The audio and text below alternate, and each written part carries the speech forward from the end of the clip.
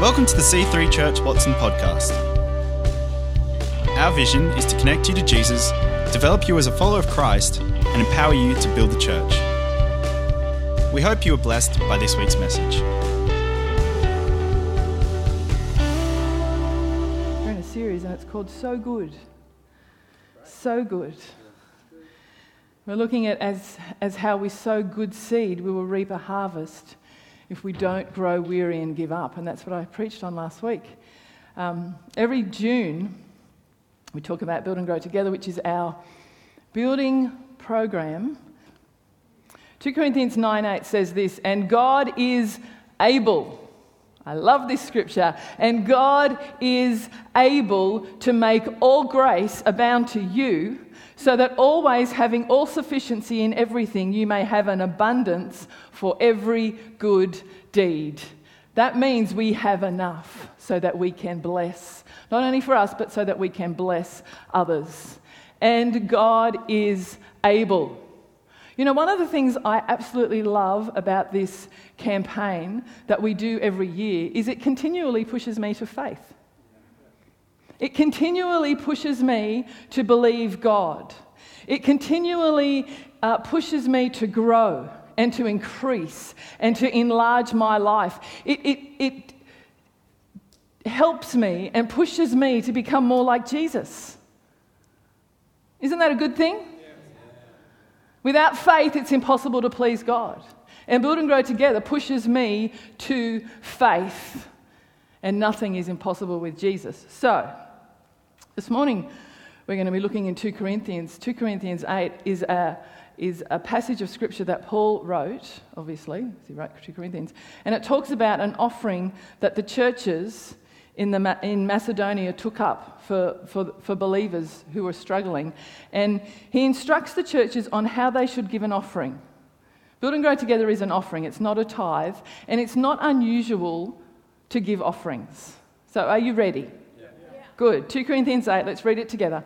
Now, friends, I want to report on the surprising and generous ways in which God is working in the churches in Macedonia province. Fierce troubles came down on the people of those churches, pushing them to the very limit. Has anyone ever had that happen? Fierce troubles come, pushing you to the very limit? Yep, a few of you. I've had that. The trial exposed their true colours. Isn't it interesting? That's what trials do. They show us what's inside us. They exposed their true colours. They were incredibly happy, though desperately poor.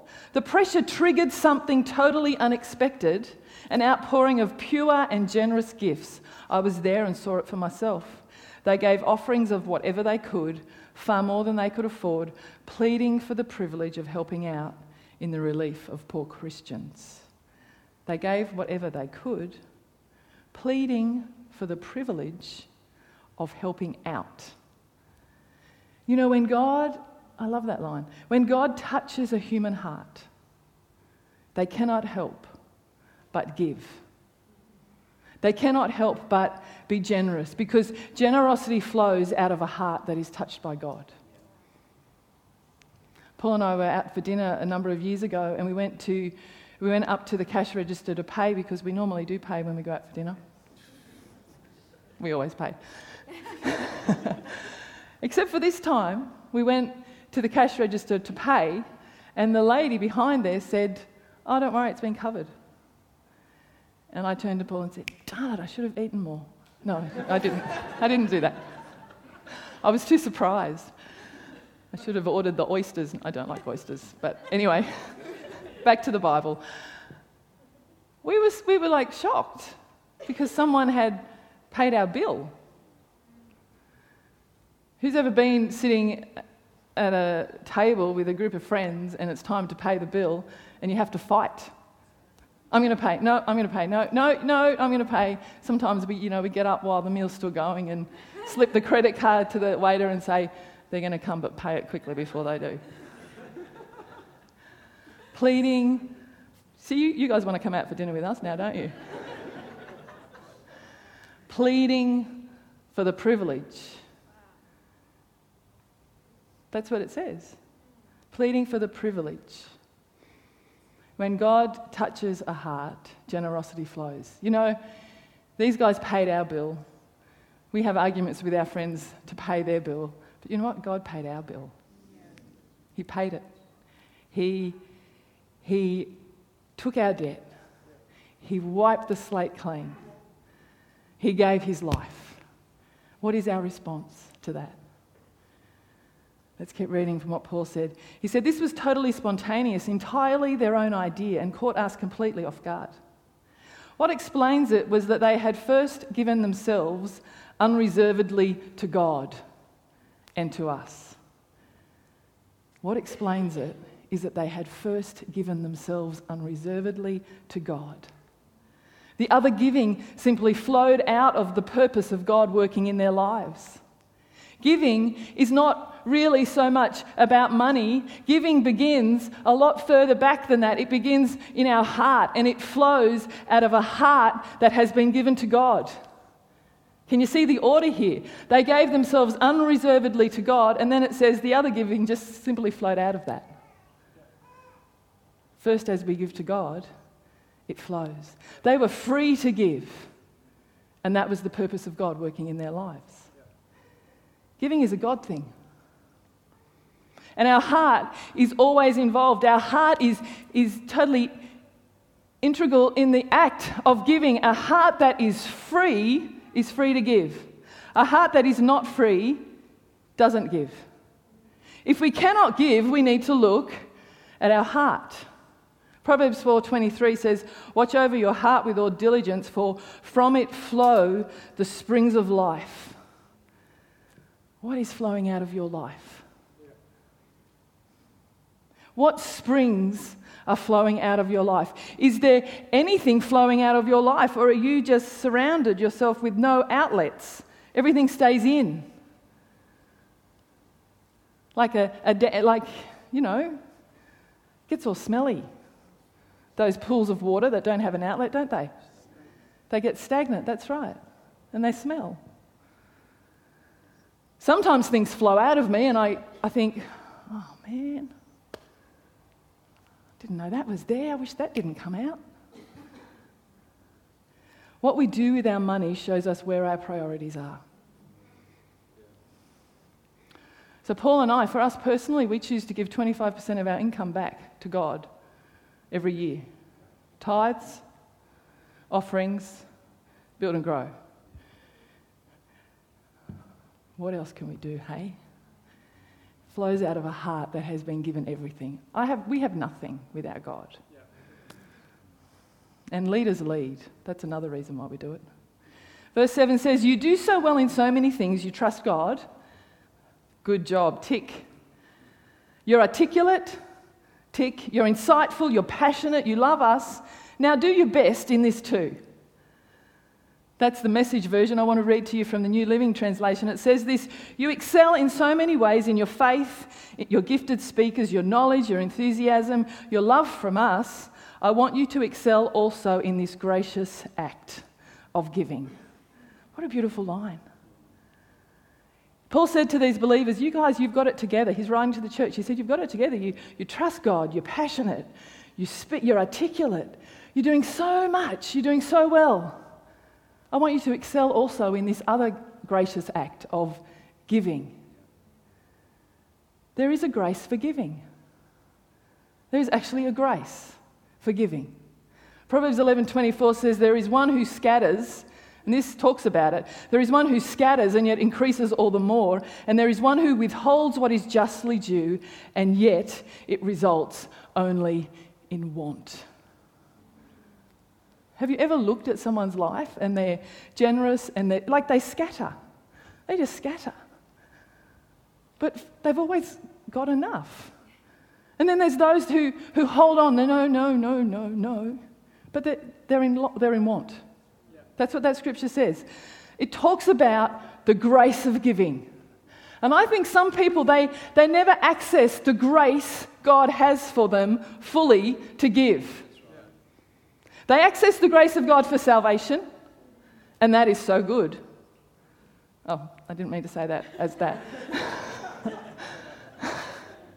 That is really good, and it's really important. They access God's grace for forgiveness. Yes. They access it for freedom. They love that scripture, my grace is sufficient for you. My power is perfected in your weakness. They understand the amazing grace of God for so many things, but that same grace, it's available for us in giving. There's a grace for giving.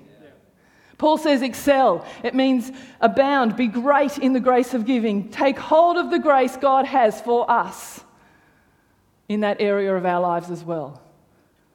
Have you done that? You know, that's why we talk. We talk about money. And people get quieter and quieter and quieter until we're all whispering because we don't know what to say. We don't know where to look, and she's talking about money again. Because it can take hold of us. And it's off limits. It's one of the things you don't talk about. You know, that's not true when we get a hold of the grace of giving. Verse 8 says, I'm not trying to order you around against your will. You'll be happy to hear that today. I am not trying to order you around against your will. But by bringing in the Macedonians' enthusiasm as a stimulus to your love, I am hoping to bring the best out of you. That's what happens when we start giving. It brings the best out of us. You are familiar with the generosity of our Master Jesus Christ. Rich as he was, he gave it all away for us. In one stroke, he became poor and we became rich. I'm not trying to order you around against your will. See, we get to choose whether we'll be involved or not. It's not compulsory. But I'm telling you that Paul, just like Paul said, it will bring out the best in you. It will help you. It will enlarge you. It will make you a bigger person. Some people get saved, which is fantastic, and they're going to heaven, which is awesome, but then they stop. And you know what giving does? It moves you into the faith zone. It moves you into the God zone. It moves you into the nothing is impossible with God zone because you're stretching yourself. Yeah. And you will be a contributor to what's going on in this place.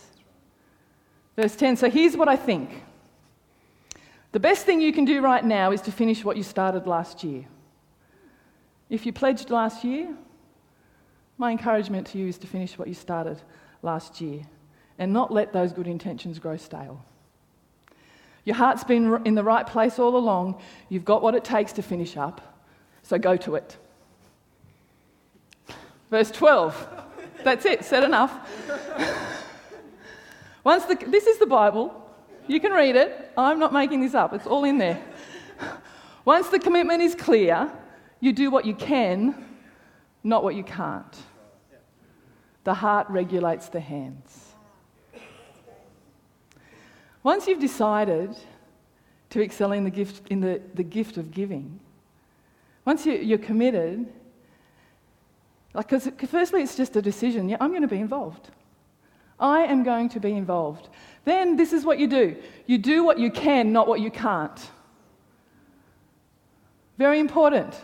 Some people look at their lives, their whole lens is what they don't have, what they can't do. It's all about can't, not can. You know, God is not a can't God. He is a can God. He doesn't live his life thinking, oh, well, I can't do that. He doesn't. Because nothing is impossible with God. Don't you live your life focusing on what you don't have and what you're not able to do, because that is a very frustrating way to live. Some people live their whole lives like that. The whole look is what is not working, what I don't have, what God isn't doing for me, where he isn't moving, what he hasn't done. I always say, flick the switch, people. Not what isn't he doing, but what is God doing? And he's doing something. Don't you tell me he's not doing something, because he is. He is doing something. Where is he moving? What is he saying? What is he saying? What can you do? Not what can't you do, what can you do? I am a firm believer in the fact that God never leaves us without something. Maybe what you have is teeny, teeny, tiny. The Bible talks about a mustard seed. It was teeny, teeny, tiny. Maybe what you have is teeny and tiny to us. Maybe what we have feels insignificant. Maybe it seems weak. It doesn't matter what it is. We just need to see what it is. Open our eyes and see. The widow in the Bible brought to the prophet some flour and some oil, and God multiplied it. God, with David, against a huge giant, he had a sling and 5 stones. That's all he had. The little boy with the lunch, loaves and fishes, fed thousands. What have you got?